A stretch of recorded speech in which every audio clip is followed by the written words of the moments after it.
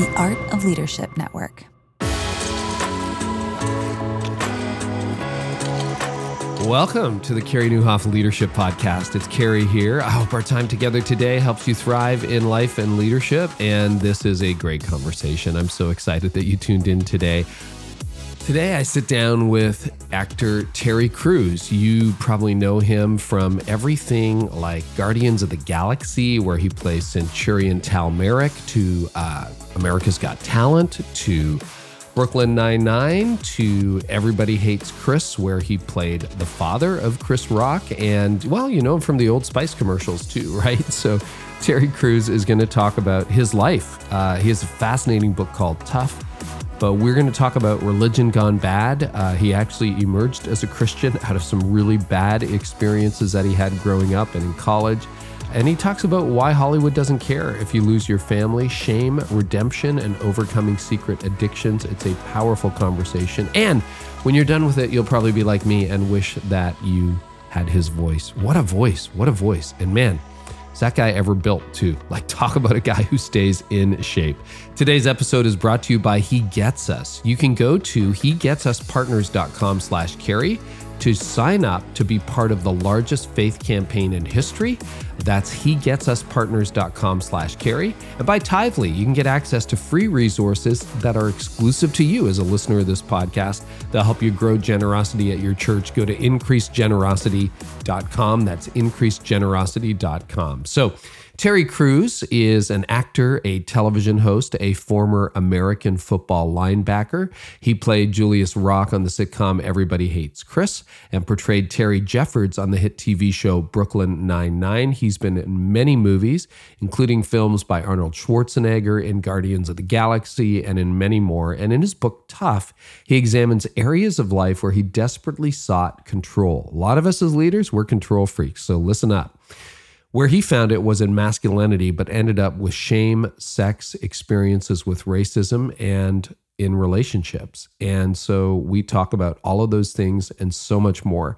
It's a fascinating conversation, and Terry is pretty transparent. So I think you'll really enjoy this conversation. Well, by now, you may have seen an ad or heard about He Gets Us. It's the national ad campaign that's changing perceptions of Jesus, and they're playing it online, on TV, everywhere. And you're asking yourself probably, well, what's it all about? Is it a good thing? Can I get involved? You have never seen a campaign like this. He Gets Us is backed by months of in-depth research and was created to help people meet and relate to the real Jesus of the Bible, not some stereotype that culture made up. It's got a budget in excess of $100 million thanks to Kingdom investors. And what really makes this different is how people are responding to the campaign, and they're getting connected with local churches. With early success like 31 million views on YouTube, 600,000 social media interactions, plus nearly 500,000 people visiting the He Gets Us website, you probably want to get your church plugged in ASAP. So what you can do, if you want to meet some of the people who are responding to the campaign and start a conversation with them, go to hegetsuspartners.com/Carey. If you do that, here's what you'll get. You'll get coaching and certification that empowers your leaders and volunteers, Bible study resources and conversation guides to talk with people who are saying, you know what, I'm interested in the real Jesus, and info on how your church can connect with the people who respond to the campaign. There are literally millions of people looking for answers, so if you want to help them find it, go to hegetsuspartners.com/Carey and get your church involved today. That's hegetsuspartners.com/Carey. And today's episode is brought to you by Tithely. So pastors, you know that the health of your church largely relies on the generosity of your members, but helping your church to learn the importance of generosity isn't all that simple, right? So Tithely is offering a free tool that is going to help you increase generosity through digital giving. And now they put a free resource together that you can only get by listening to this podcast. So here's what it includes. It's a no-cost, easy-to-download kit that has a 5-step plan for building a culture of recurring generosity and giving at your church, a guide for fundraising for the remainder of 2022, a bumper video for a sermon on generosity, and more. So if you're interested, it's for listeners of this podcast only. Go to increasegenerosity.com. That's increasegenerosity.com. And if you want to help disciple your people in stewardship and you want to raise more money for ministry, do it today. Go to increasegenerosity.com. So now, my conversation with Terry Crews. Terry, it's a thrill to have you on the podcast. Welcome. Hi, Carrie. How you doing? Good.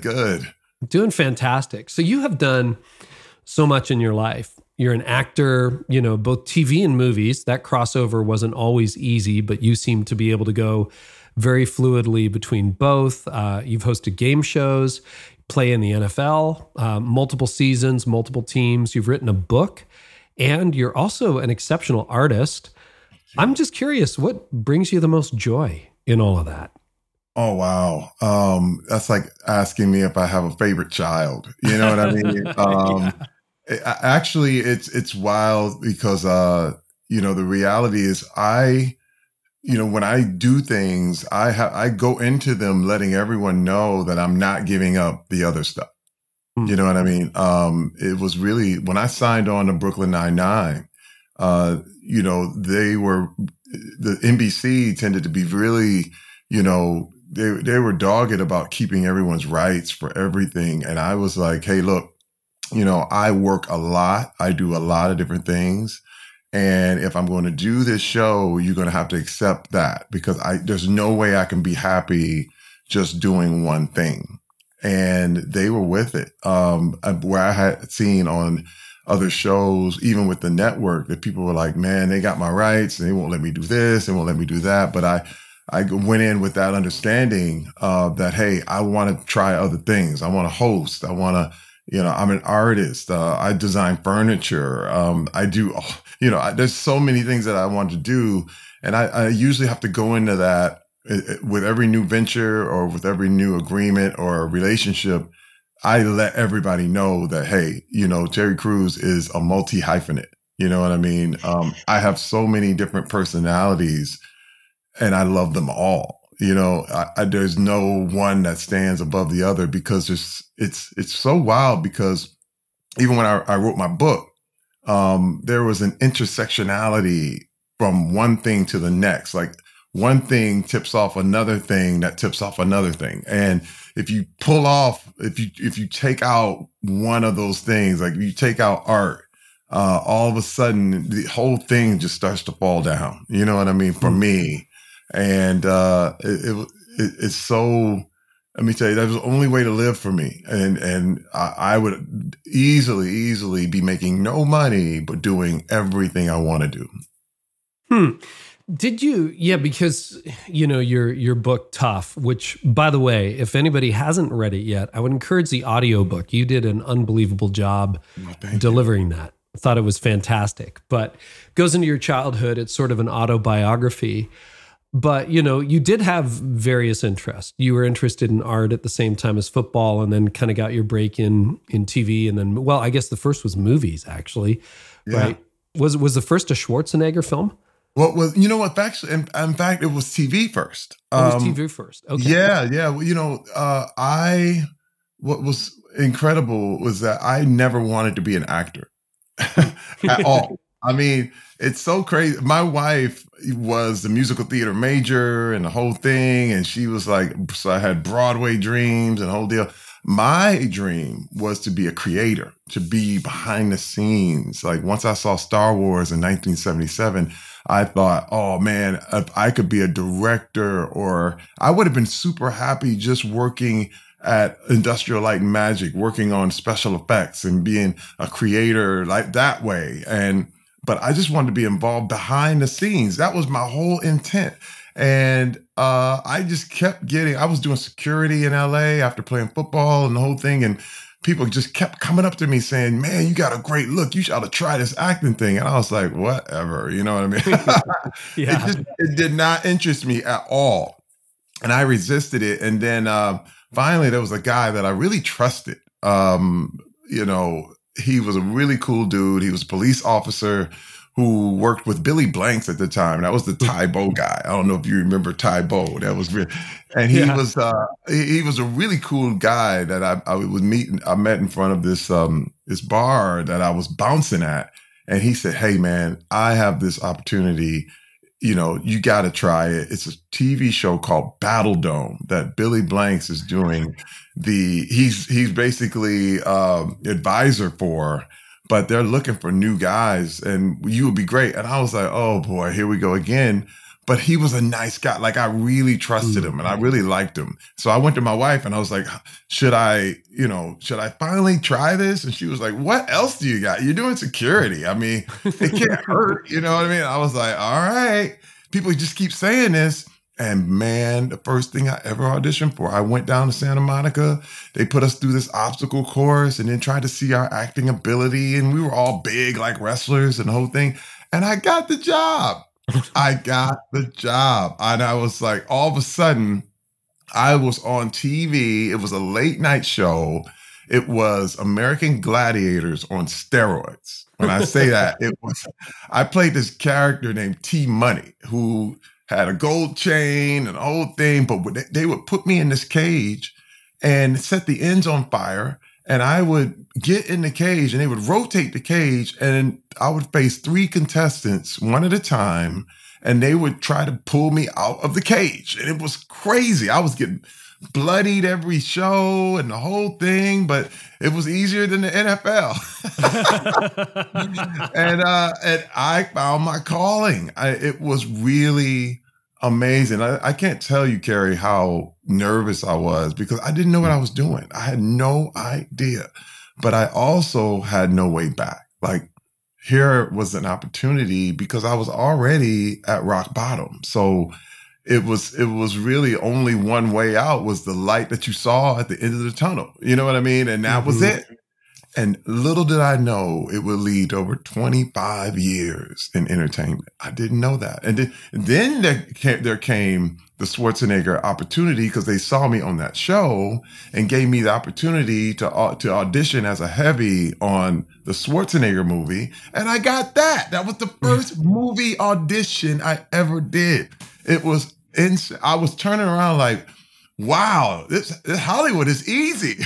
And then I got crushed over the next 4 or 5 years. You know what I mean? Ended up losing my house, totally losing perspective on so many things. There is it's like an obstacle that comes right along with early success. You know, there's a lot of directions we could go, and you were very generous with your time for this. But let me pick up here. You mentioned the NFL, and I want to ask you about your physical disciplines too, because I'm always interested in sort of the story behind what made the Terry Crews we know today, whether people know you from the movies or Brooklyn Nine-Nine or, you know, Everybody Hates Chris, or whether they know you from America's Got Talent, right? Where you've been for the last few years. But you call in your book, if I got this quote right, the NFL is prison with money. Yeah. I've never heard that before. What was your take on the NFL? Because you played with 6, 7 teams, did you not? Yes. You have to understand, you know, the thing about the NFL is it's probably the most competitive out of all the sports. You know, it's probably the most competitive physically. When I say you're literally trying to take people to the ground physically by their necks, yes, you are.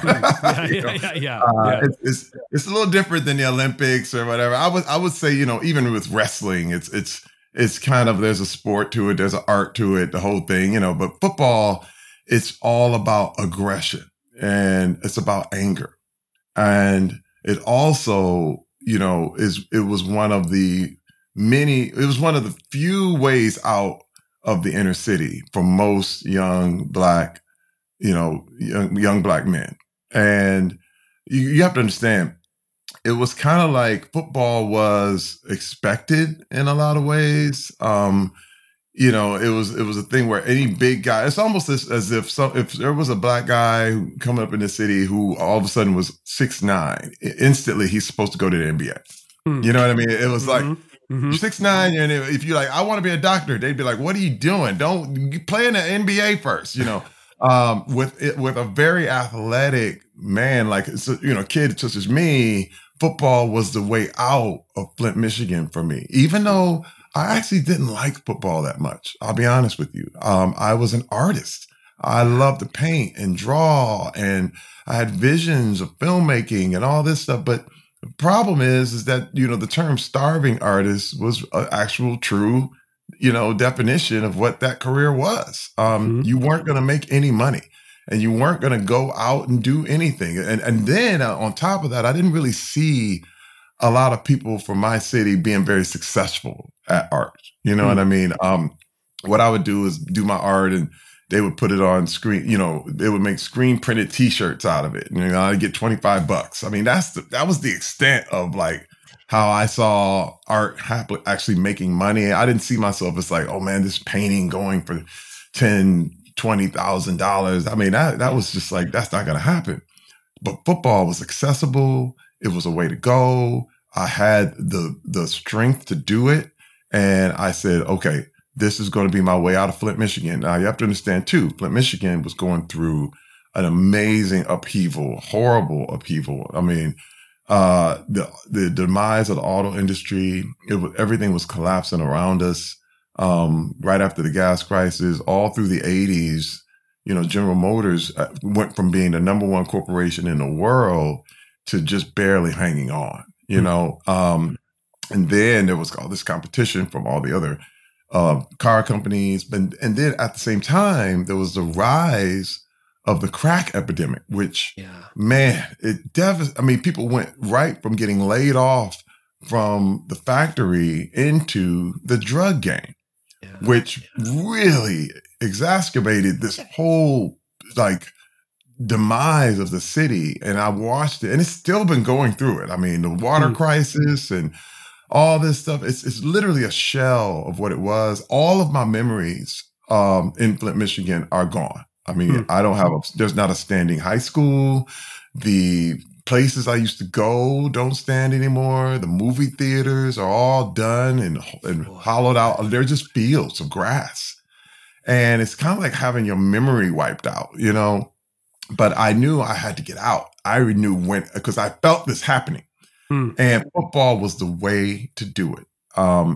And I actually went to a school that wasn't very good at football. So I had to walk on, and I begged my parents to squeeze together enough money for me to get there. I actually had an art scholarship, a small art scholarship, $500. But see, back in 1986, you could go to school for $3,000.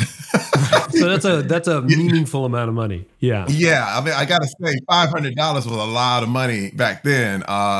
It's impossible. You could actually work and go to school back in 1986. Right now, $100,000 is like, how is a kid going to do that?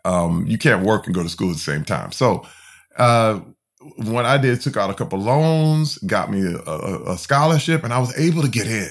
And I walked on to the football team in hopes of earning this scholarship. In the first year, I didn't get it, and begged my mother one more time. I have to say I was very, very selfish, because I was like, you got to put this on me. And they could not afford it. No, my brother, sister, everybody went without. And I finally got my scholarship, and I was off to the races, and worked all the way up through college, and got myself into the NFL, which was a minor miracle. I was across the river from you around that same time. I grew up in Windsor, Ontario, right across the river from Detroit. So always cared about Detroit. And you're right. I mean, there are whole parts of the city that are just field now. And they just tore down blocks and blocks and square miles of Detroit and Flint and, Pontiac and places like that were just so challenging. Now, I want to talk a little bit about your childhood and the things that drove you, because you've always been a very physical guy and yet a very sensitive guy, right? Sensitive in art, but very physical. And I'm paraphrasing here from your book, but you say a lot of your life has been dealing with shame, judging others, and managing your anger. Can you unpack? Because I think a lot of us, we get driven into leadership. Most of us, I didn't plan on being here in life. And I look at my younger leadership and I realize, some of that, I was working out some of the issues from my childhood. Yeah. And you do a beautiful, I don't want to say beautiful because it wasn't beautiful, but you do a beautiful job describing a really painful childhood that you grew up in. Kerry, let me tell you, man, it was brutal. On top of all the things that were happening outside of my house, Mm. All the tremendous upheaval. Inside of the house, it was worse. My father was extremely abusive. I mean, one of my earliest memories is my father knocking my mother out. And he would do it on the regular. It was something that, I actually wet the bed till I was 14 years old because we used to wake up into screaming and crying and glass breaking, and we never felt secure. I don't ever remember feeling like I knew what the next day was going to be like. It was always on edge. I was always nervous and scared. I spent so much time afraid, and it became part of my psyche. Just look out, watch out, because again, when you went out, there were drug dealers, gang members. The city was changing so fast that you had to fear out there, and then to come home and be afraid of your father being angry, and and on top of that, my mother was addicted to religion. We went to a very, very strict church, which was a Church of God in Christ, which was Pentecostal, but it was extremely prohibitive. I mean, you couldn't go to the movies. I couldn't watch. I couldn't listen to secular music. Couldn't dance. Couldn't play sports. Couldn't do anything that I actually ended up doing with my whole life.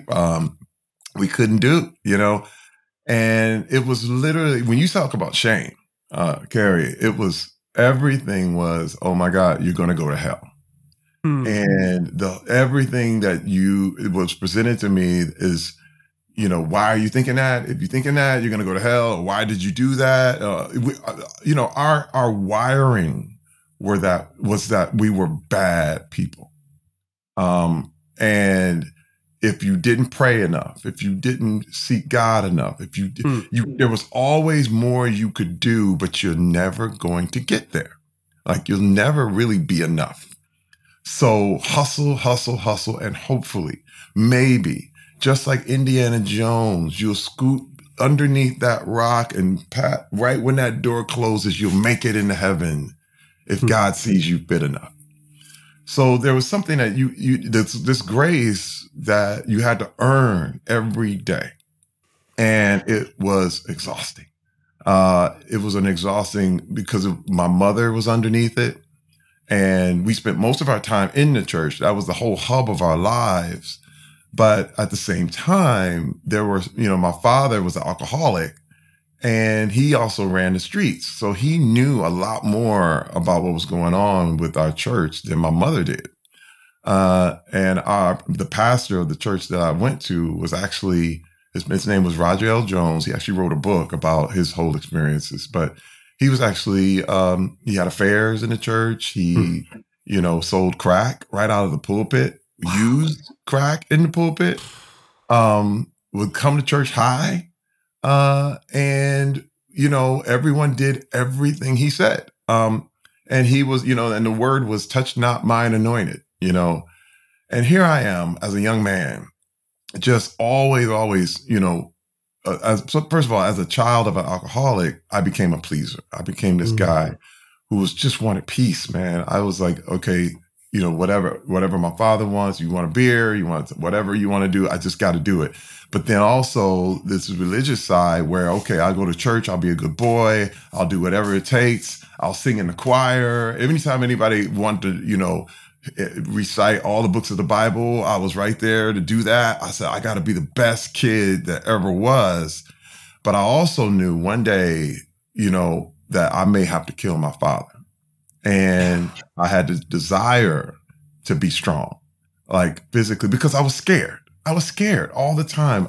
The whole desire to get strength came from the insecurity that I had, that constant fear of, what if somebody jumps me? What if my father attacks me? What if I go outside and get beat up? What if I just never? And then at the same time, what was even crazier, there was a serial killer going around in the Detroit area called the Oakland Child Killer, and he would specifically, like pinpoint boys, and he would kill them and dress them up and set them in the snow. And we had assemblies about it when I was a kid. Like I can't tell you how just fear was everywhere. I was scared. Everyone was scared. Everybody in the church was scared. And, and then there was talk of the rapture and the fact that, if you get caught and you're not right, they would give us books about the rapture where if you were left behind, you would get your tongue cut out and you have to watch your family members get killed. And so you're talking about a 5-6-year-old boy who's just like panicked, like, oh my God. One of my earliest memories is, we were in church and, these church services were like 4 to 5 hours long every day, like every time we went. And one day I went to sleep, and usually I would get a pinch if I went to sleep. But this time I didn't get pinched. I fell asleep, and I woke up, and no one was in the sanctuary. And I flipped out. I said, "Oh my God, the rapture has come!" And man, I'll never forget this, Carrie. I ran around this church in tears, like, God, no, now I'm going to get hacked, my arms hacked off in the streets, and people are going to die. And I got to watch people get killed. And I was screaming. I was beyond myself. I ran, I heard some noise in the basement. And what had happened is church had ended and everyone went downstairs to eat. And my mother was like, what is the problem? But see, this is just one of the examples. This is why it was because I could remember it so distinctly of, oh my God, like I'm not safe. I'm never safe. And I never, ever did. And so my attempt to be strong was an attempt to have some sort of control over my own safety. And it was a crazy, crazy life. And I mean, everything you did, like I felt guilty about listening to secular music, about actually liking it. You know what I mean? And what was so strange is that we couldn't go to the movies, but we would watch the movies when they came on TV. And I had tons of questions about that. And I was like, but okay, if we can't go to the movie, why can't we watch this? And they would be like, shut up. I had way too many questions, and let me tell you, even now, all the questions that I usually bring up get me in trouble still. And I've had nothing but questions because I'm like, why are we doing it like this? And it's like, you're ruining, don't ask too many questions, Terry, but I had nothing but questions. So I learned to just be quiet.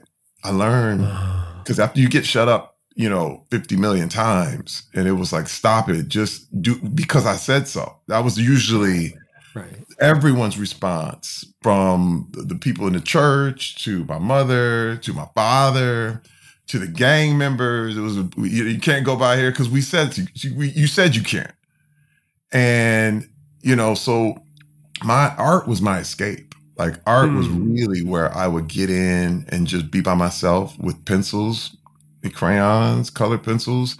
And I just go at it. I create my own world. And I used to, hear what kids were talking about in movies and stuff that they'd seen that I wish I could have went to see.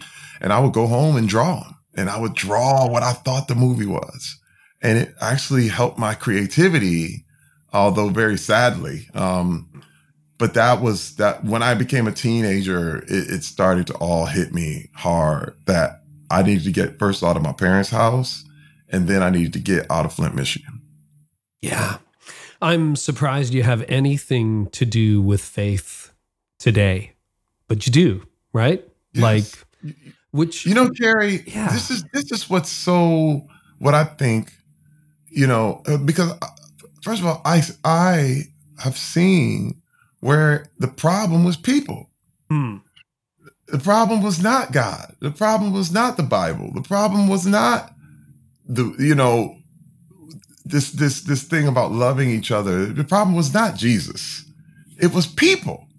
And then I started to look at how Jesus he didn't really call out the Gentiles. He always called out his own. You know what I mean? He was always like, hey, wait a minute. When I look at the Pharisees, it just reminded me of the church I went to. You know what I mean? Yeah. There were people who would literally put a TV in their windowsill and watch TV in the windowsill because the back of the TV was outside of their house, and they would go around telling people, "I don't have a TV in my house."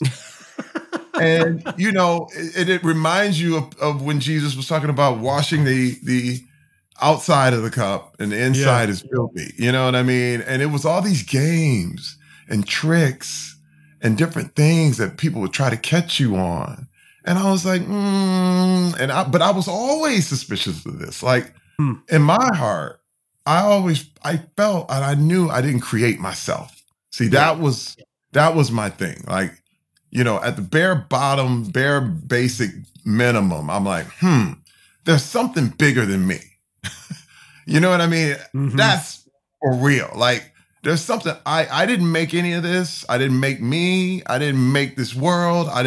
So something created this. Because let me tell you, I came about it with the mindset of an artist, as a designer, as there was a plan. You could see plans. You could see things organized in certain ways. And I said, wait a minute.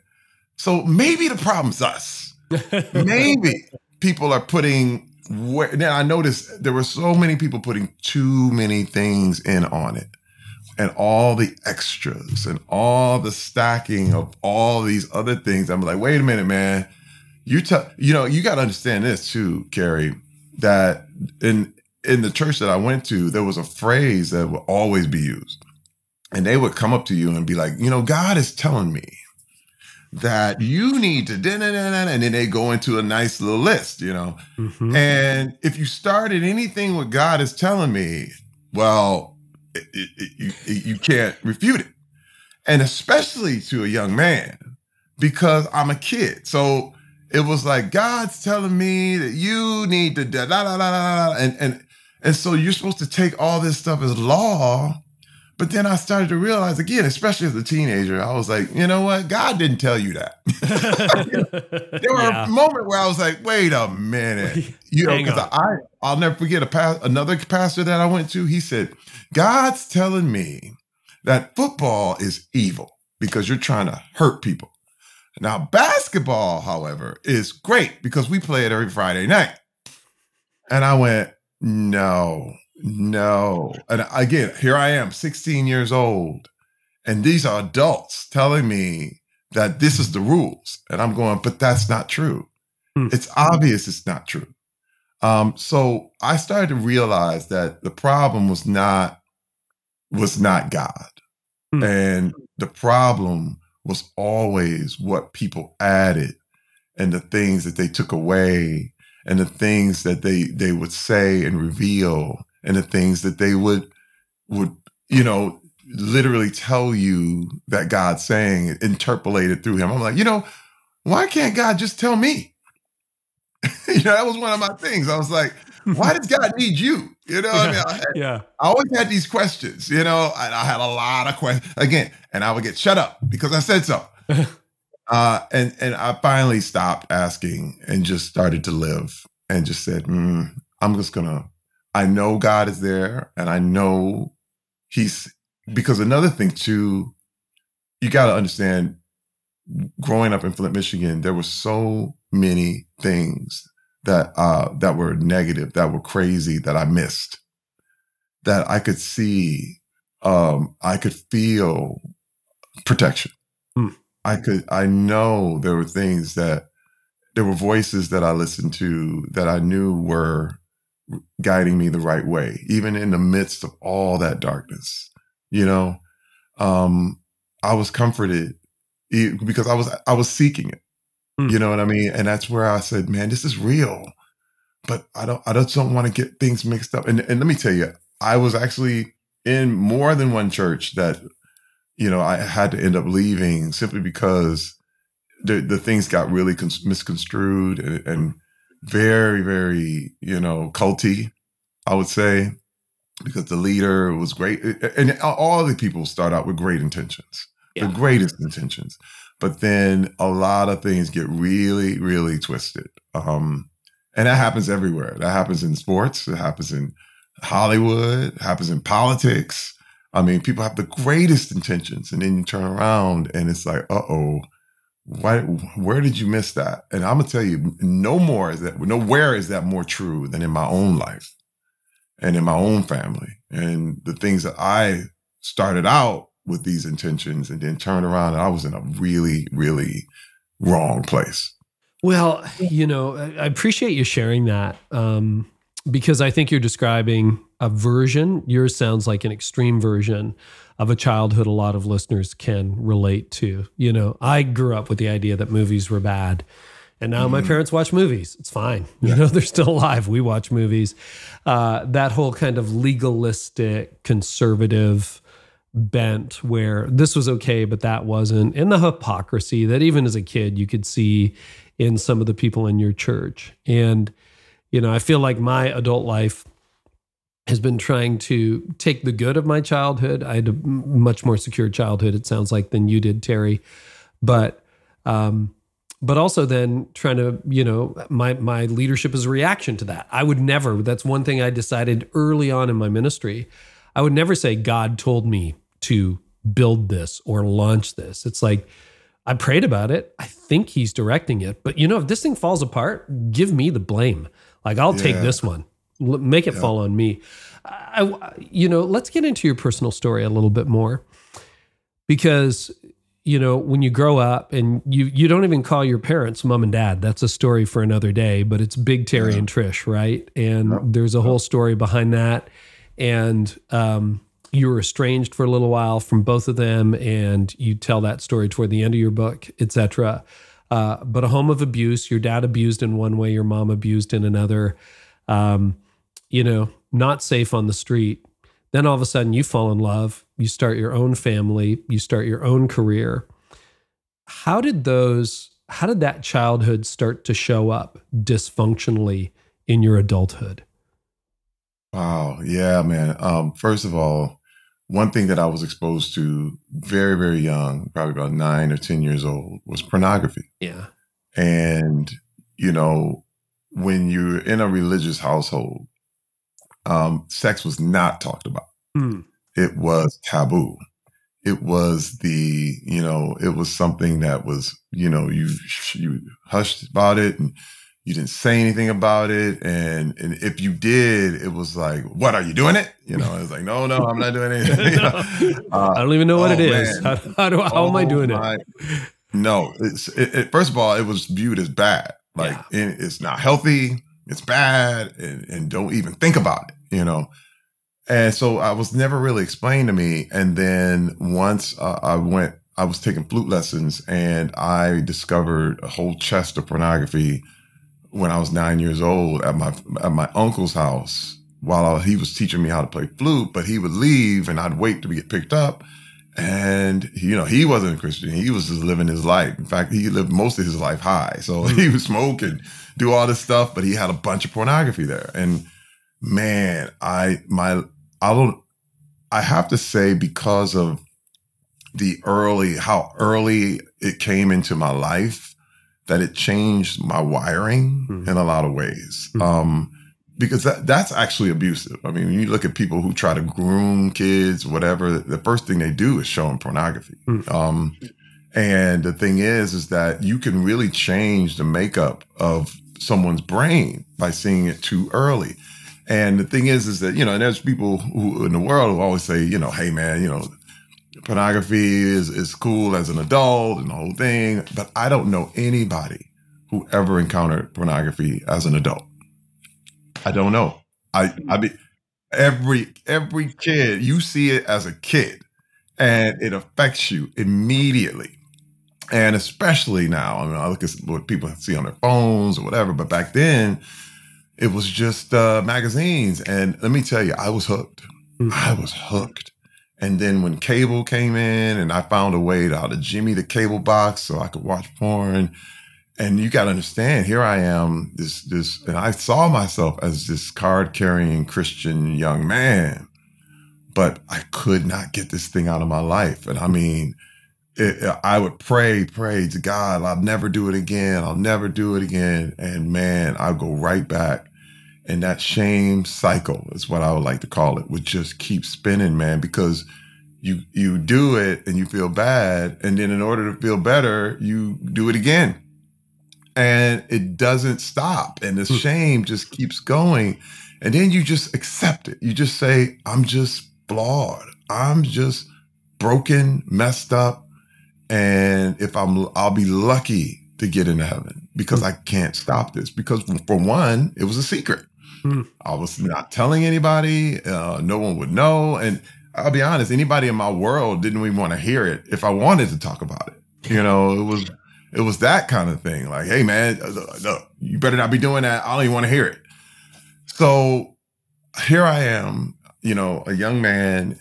I married this beautiful Christian woman Rebecca, who I literally met in church. She was a music minister at our church in Kalamazoo. And here I think my pornography addiction is over. It's done. I have a real woman now. That's finished. Thank you, God. I'll take it from here. You know? And then as soon as the argument happened, oh my God, I went right back. But it still was my secret. And it was my secret. I called it my dirty little secret for years and years and years. And through 20 years of our marriage. And it was something that even once I became an actor, I mean, I went all through the NFL and what was so wild is that as the things started to develop, you know, I used to go to bookstores and do all this stuff and sneak around. And then when the internet hit, I was like, oh no, like it's in the house. It was a little bit like that move from magazines to cable. And so the internet's there and I'm like, oh man, and I can't get this thing out of my life, right? So, but what happened is as I got out of NFL and went and became an actor and the whole thing, I also had imposter syndrome. So pornography was a thing that is just like alcohol or just like any other thing where it numbs your pain. It just numbs you. It's something that will take you out of your problems for the moment. And what happened was as an actor, young actor, I was so intimidated, so feeling like, I don't know what I'm doing. I'm in Vancouver all by myself, the whole thing. I actually went to a massage parlor and cheated on my wife. And I had been on a binge of watching porn and the whole thing. And I couldn't believe it was like the worst thing I could ever imagine. Like I said, I would never do these things, but it's inevitable when you bring this stuff into your life and in your head, you act out. That's just, you know, you start to accumulate. If you accumulate good things, you do good things. But if you start accumulating a lot of bad things come out. And I vowed I would never tell my wife. I vowed I would never, it was going to be my secret for life. I'm going to my deathbed with this thing. And literally from 1999 all the way to 2010. But what was happening is, you know, slowly but surely, my marriage is separating. You start to, you know, these things, the pornography will always put a brick between the relationship between my wife and I. And the thing is the thing I need was intimacy. And with intimacy, it's when you see someone, you know everything about them and you love them anyway. Yeah. But the problem is with the thing that I needed, I would never let my wife see me as I truly was. So it became a bigger brick. And it was always like to cover up the tracks. One lie would turn into another, that would turn into another. And mind you, I went to church. I called myself a Christian. I was this guy who went to church every Sunday and prayed, but I asked forgiveness every time I did it. But I couldn't break it. And man, finally my wife, she confronted me. I was in New York. She was in LA. We were on the phone and she said, it came to this. She said, "What is it I don't know about you, Terry Crews?" And it snapped. Like I was tired of the whole thing. And it was like, and I told her about pornography. I told her about the massage parlor. I told her about all this stuff. And then, you know, what's so crazy is that I was like, hey, see, now I told, and now, all right, I get my reward, and you're, now you have to stay with me. And she's like, I'm out of here. I'm done. What are you talking about? Like, I don't even know you. And I realized that there was no way. I mean, I had been giving her a picture of what Terry Crews is, this image, and that was what she was married to. Dude, it was over. My marriage was over.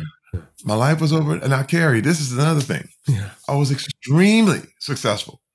You got to understand, like, the world. Where were you in your career care. at that point, Terry? 2010? Oh, man. The money was flowing, the opportunities, the shows, the love, the fame. I mean, I had no shortage of people telling me how great I was. And here was my wife, the most important person in my whole life, was like, I don't want anything to do with you. Why? And Hollywood doesn't care if you lose your family. They just don't. It's like, okay, now we can put you in 3 more movies. You don't have to go home. You know what I mean? I'll just go from one set to the next. You know what I mean? And so that wasn't a problem. But the problem is that I was like, but who am I? Like, and the thing is, and then I flipped, Carrie. It was kind of a weird way to do it. I was like, hey, you know what? Fine. Let her go. I don't need her. I'll just find another woman. This is like the first divorce. This is how it works in Hollywood. Everybody gets their first divorce. So it was no big deal. And then I heard myself talking like that. Wow. And then I went, who is that? I was like, that's not even who I claim to be. Because you understand, all these years I've been claiming to be this guy who loves his wife, who loves his family, and I'm there. I'm like, get out of here. Then fine then. Not even worth fighting for. And I went, holy cow, it's me. It's me. This is me. Now, let me tell you, man, one of my the best advice I ever received in my entire life was given to me by Pastor Jim Reed. Faith Community Church was the church I had been attending here it was in West Covina, California. And Jim and Marguerite Reed are still, to this day, some of our best friends and confidants and counselors. I mean, we go to them. We were there just 2 weeks ago. Like, talk to us. Well, I like to call them our parents, our spiritual parents. And we talk, we can say anything to them. Yeah. You know what I mean? Yeah. And I said, and you got to understand, at this time, 2010, my wife had just left. I call him first. I'm like, Pastor Jim, I said, I lost my family, man. I'm a fake. I'm a phony. I'm fake. I'm nothing. The whole fake it till you make it. The problem is you make it and you're still fake. I was a fake. And I said, dude, what am I going to do? And the best advice I ever received, Pastor Jim, I'll never forget it. He said, Terry, I cannot promise you that you are going to get your wife and family back, but you need to get better for you. Now, Carrie, this was different. Yeah. I was like, get better for me. Like, you got to understand, my whole life I'd been doing things for Scooby snacks, for rewards, and to avoid punishment. That was the only reason to do things. I mean, I learned this back in Church of God in Christ, where you don't do it so you don't get caught. You know what I mean? Right. That's the lesson that I learned. It was like, the reason you may not want to steal that is because you'll get caught. But what if you wouldn't get caught? Well, you know what I mean? It's sort of like, it's punishment, or you do good things for rewards. You put yourself out there so that you can get the reward of everyone thinking you're a great guy and you're so amazing and you're this and I would hold the door open for my wife when people were around. Okay, gotcha. You know what I mean? I know what you mean, Terry. Yeah. And it's like, and my wife would call me on it. You big phony. Like, you just noticed people were there. You're trying to get these rewards. And I'm like, hey, well, that's the way it is. Yeah. And I did things what I would call for Scooby snacks. You know what I mean? I'm going to hang on to that metaphor. That's beautiful. External motivation versus internal, right? Oh, Scooby snacks. dude, Scooby snacks, all external, just like a puppy, you know? Hmm. But me get better for me? Like, for real? And I went, that's all internal. There's no rewards. There's no punishment. There's nothing. It's like just to get better. And wait, dude, it blew my mind. And so I said, okay. And I went to this place called Psychological Counseling Services. Now, this is a place where pastors go to when they fall, where, athletes went to and they get caught up in all kind of sex scandals and this kind of stuff. So they've seen it all. They've heard it all. You know what I mean? I do. And I go in there and I'm just like, oh, this is not me. And it's like, it's an intensive where, you there and you stay there for a whole week and you do nothing but counsel all day long. Because this is the thing, my wife was like, look, I'm going to have to see something, like you can't just tell, there is no, telling me you're going to be better and all this stuff. Like it's all action now, buddy. So I'll be over here and you just don't come home. And I was like, oh, all right. I'm going to do something. I got to do something. But see, when I realized that I had been two different people, I had a double life. I had this life that everybody saw, and then I had who I was. And I said, I got to find a way to be one person. So I go in there and I'm like, oh, this is messed up. This is not me. And then all of a sudden they said, was your dad an alcoholic? I was like, yeah. How did you know that? I didn't even say anything to you about that. And then, was your mom religious? I'm like, yeah. Wait a minute. How did you know that? I didn't say anything. And wait, they started reading my mail, and this shame thing that was happening and all this stuff and the secret keeping and all this. And because they had heard all these people say this stuff before.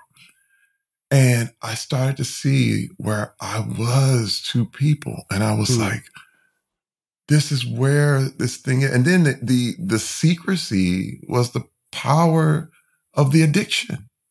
Because I didn't share, I didn't take inventory, I didn't confess, I didn't really talk about it to anyone that loved me or truly trusted. Like, what's so funny is that if I would have came to my wife when we were married early on, right when we got there, and told her about all these things I was going through, she would have helped me through it. I'm sure she would have. Yeah. Considering what my past was and that I had been exposed to this stuff, she's been like, okay, let's go get help together. We can get this through this thing together, and we'll pray and we will work. You know what I mean? I do. But I never gave her that opportunity for 20 years.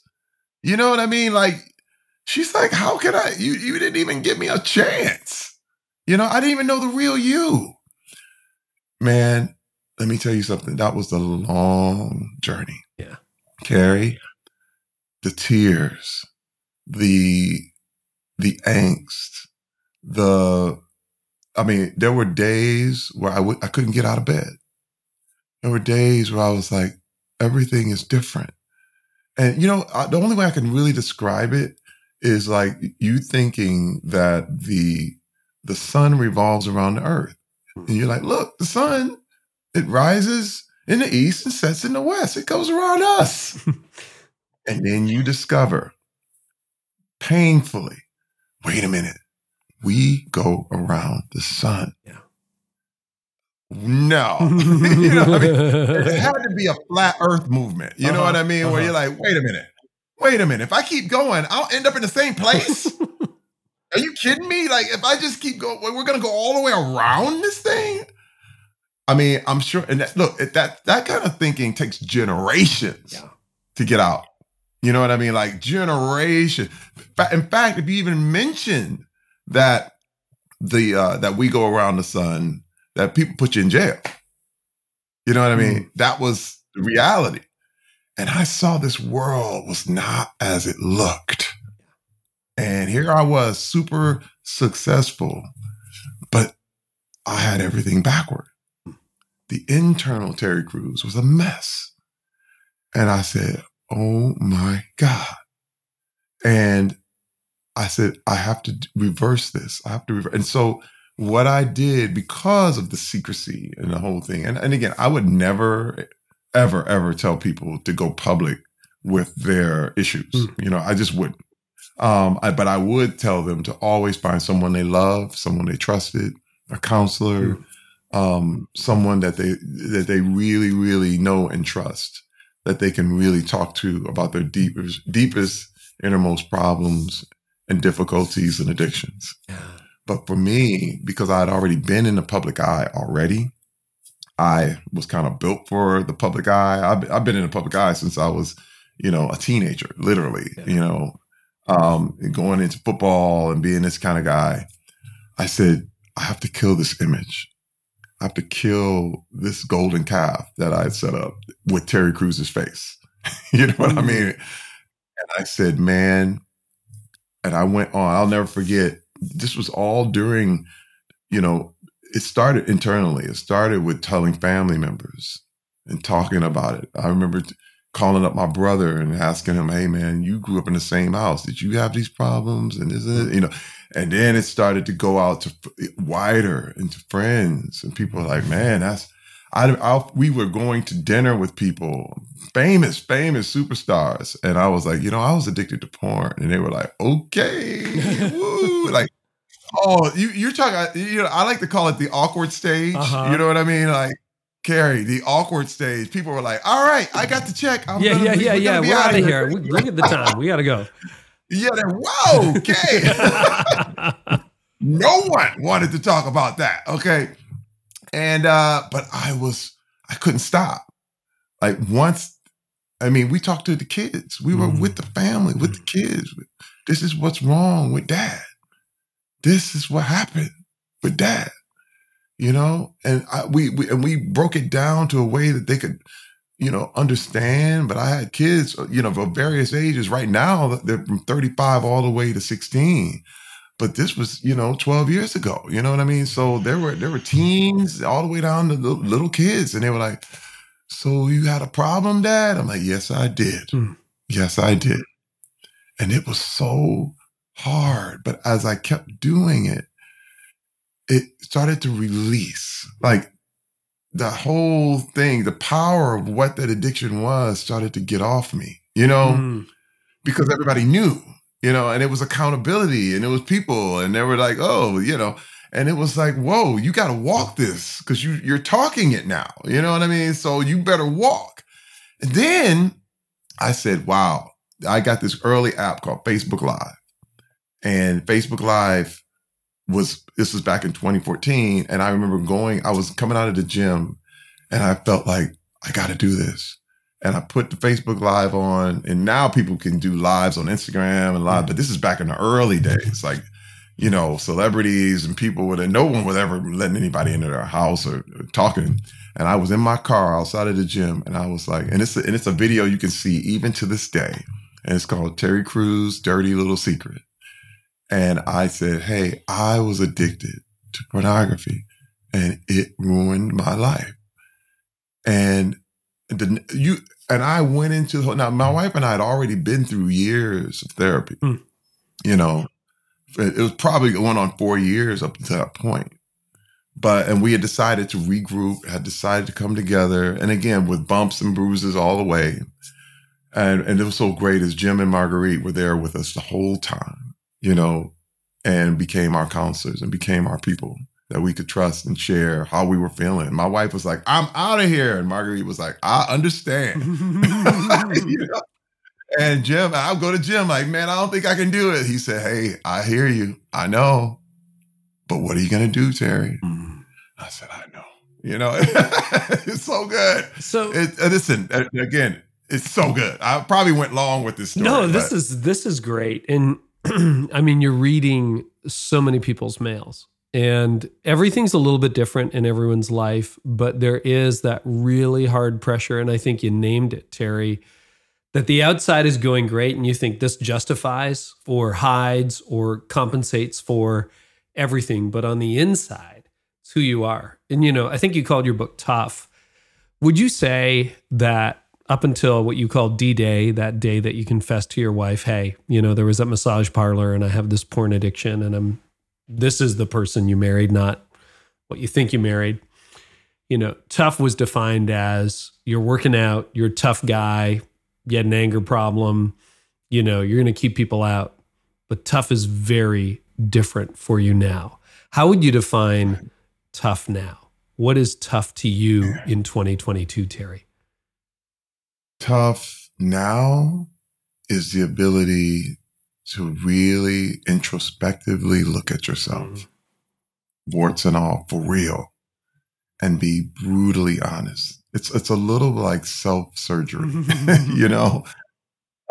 There's a thing in Rambo when you see where, Stallone has to close up a wound on his own and he's sewing his own skin and he's like, or he's going to bleed out. You know what I mean? He knows he's going to die. And so there's this thing where, you look at these things where I've seen stories about people who had their arms caught in things, had to cut their own arm off, but that was to save their life. The definition of tough is like that.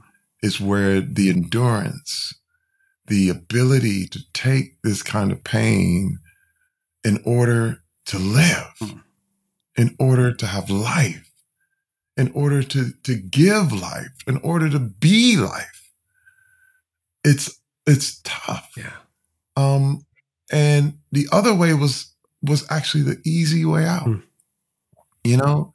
I always looked at that kind of version of toughness was the ability to hold up a shell and keep that shell and let nobody see it. Actually, keeping the image up was considered tough. Yep.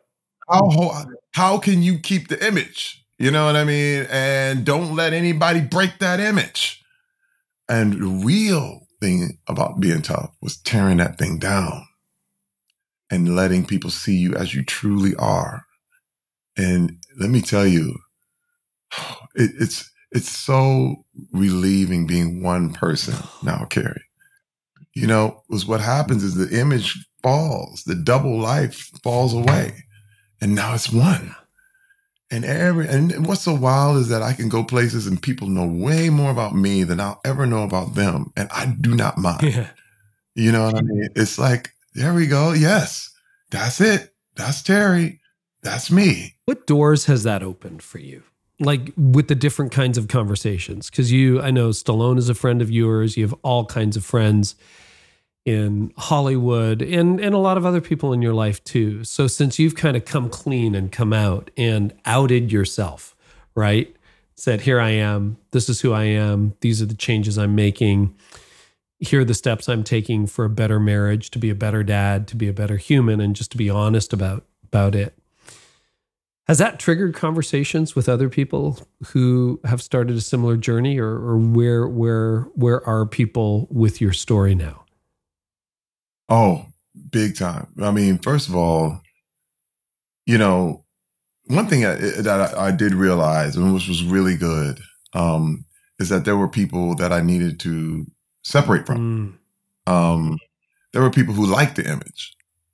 And it was better than who I really was. And I lost a lot of friends. I used to have a voicemail that said, hey, hi, this is Terry Crews. I'm taking it to the next level and I'm not going back. Please leave a message. And some people would get angry. Like, where are you going? And I knew never to call those people back. Because I knew I was walking into an entirely new life. And the old couldn't come with me. The whole phrase about the wineskins. Oh, yeah. Old wine, new wineskins. It just doesn't work. You got to let that stuff go. And I actually had to. There were things like I had to physically. It was almost like spiritually move. Even though I was still in LA, I moved.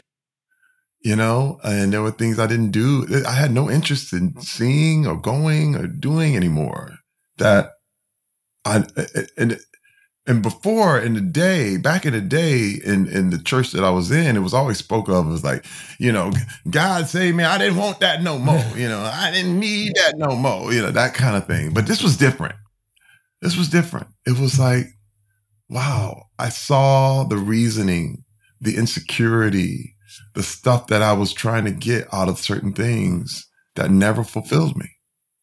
And so I was like, but then once I started to find the things that were fulfilling, the real things that mattered the most, I didn't need the other stuff. Wait, once I found what real intimacy was, because this is the thing, I found it.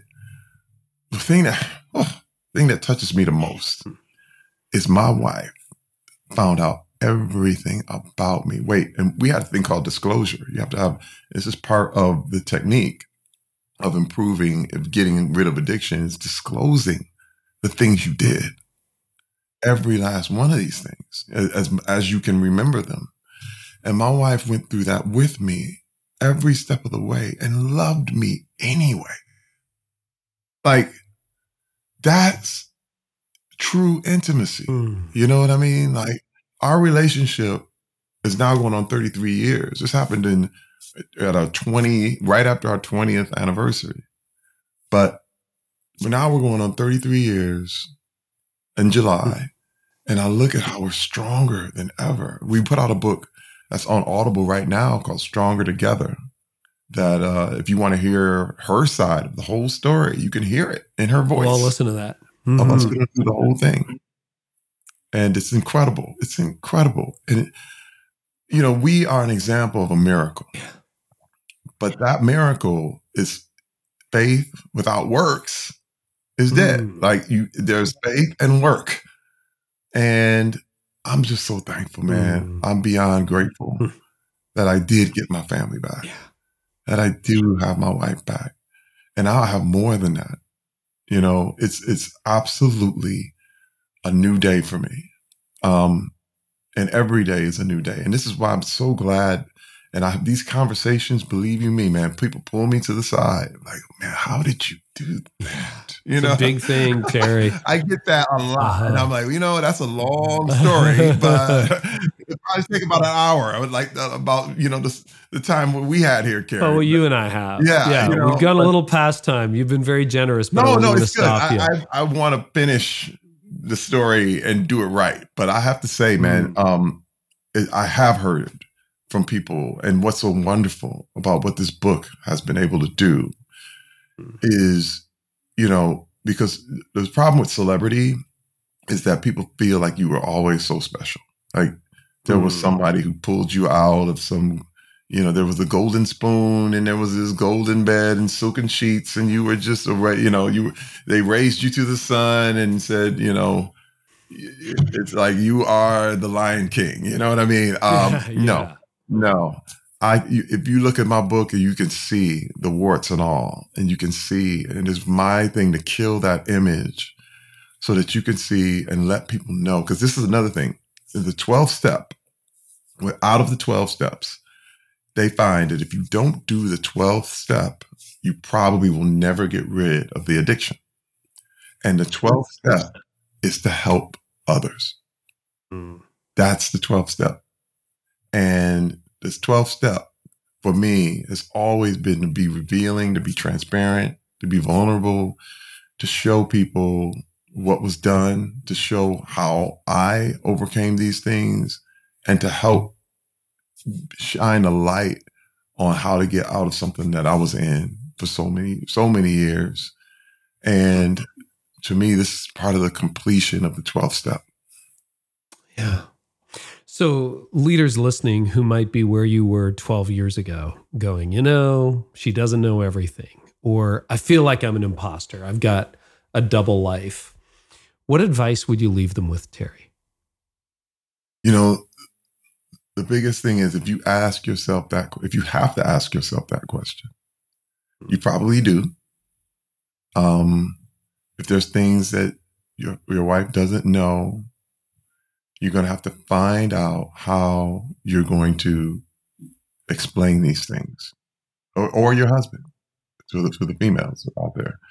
And I would I would recommend the presence of a counselor, someone they're being a third party. They're being someone who's knowledgeable with relationships, knowledgeable with an experience in this, depending on what kind of or how far you've gone. But I would not recommend you just go home and start spilling your guts and this kind of stuff. I would not do that simply because you there are you can do more damage. That's another thing. It's even in the 12 step, they have a phrase where, people want to admit their wrongs to other people, but you can't do that if it will cause them even more pain. So you have to really, really let someone, and this is why we have each other. You know what I mean? We're not meant, we are social animals. We are not meant to be alone. You're just not. Truth. You need, listen, as a married couple needs a ref.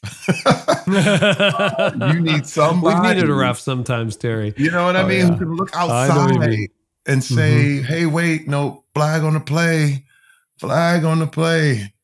We got to, and this was so crazy and unbelievable because people will feel like, yeah, you needed all that. Well, my wife had to go to counseling too on her own because there was some enabling there. There was some of this, it was weird. There was things that she was like, wait a minute, I chose not to see some things.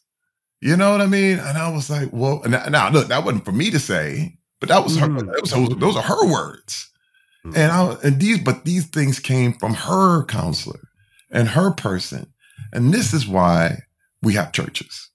This is what the purpose of what the church is for. You know what I mean? So we can get through these things together. And I thank Jim and Marguerite Reed to this day because.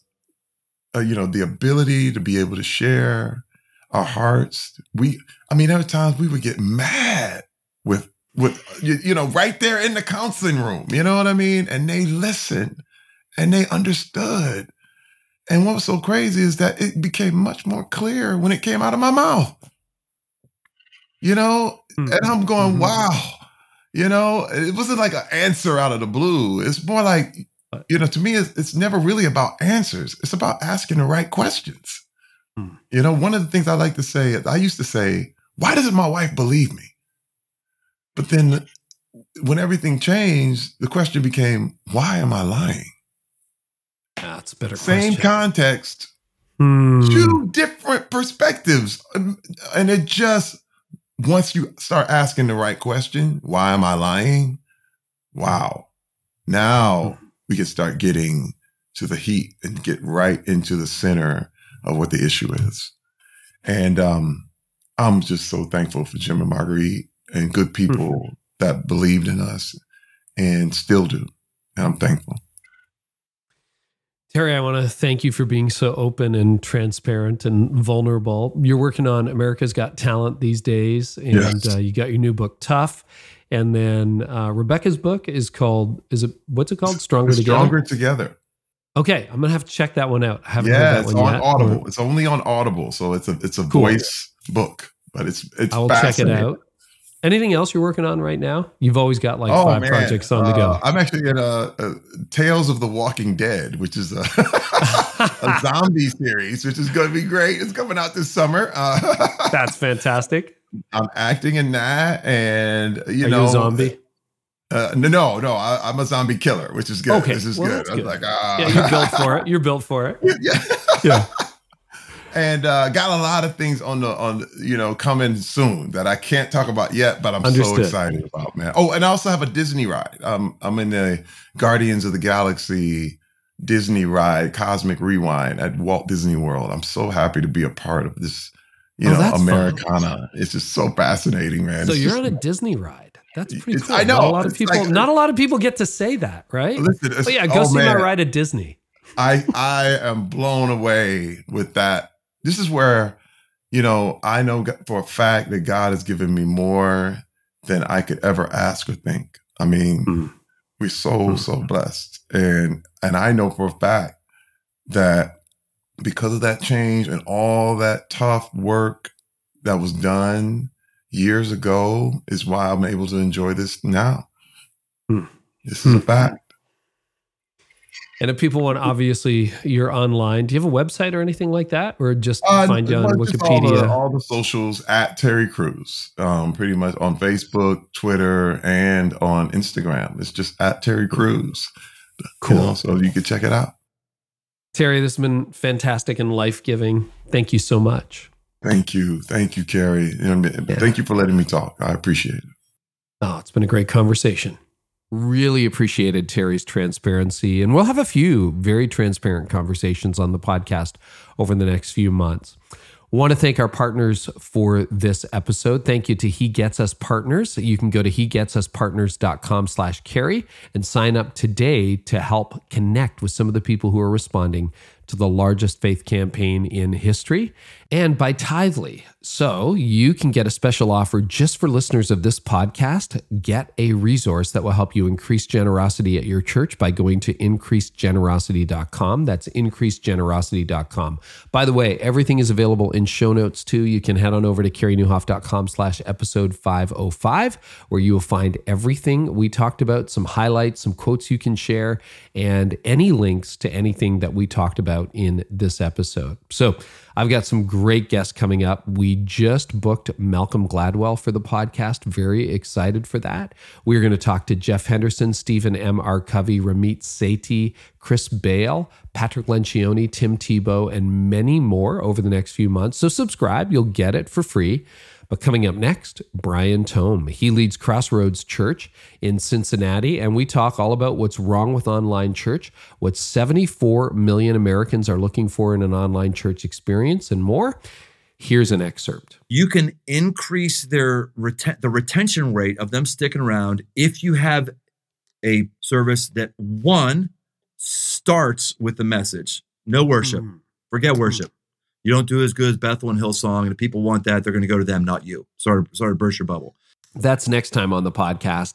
And I just want to thank you guys so much for listening. If you enjoyed this episode, share it on social. We will repost you as we are able to.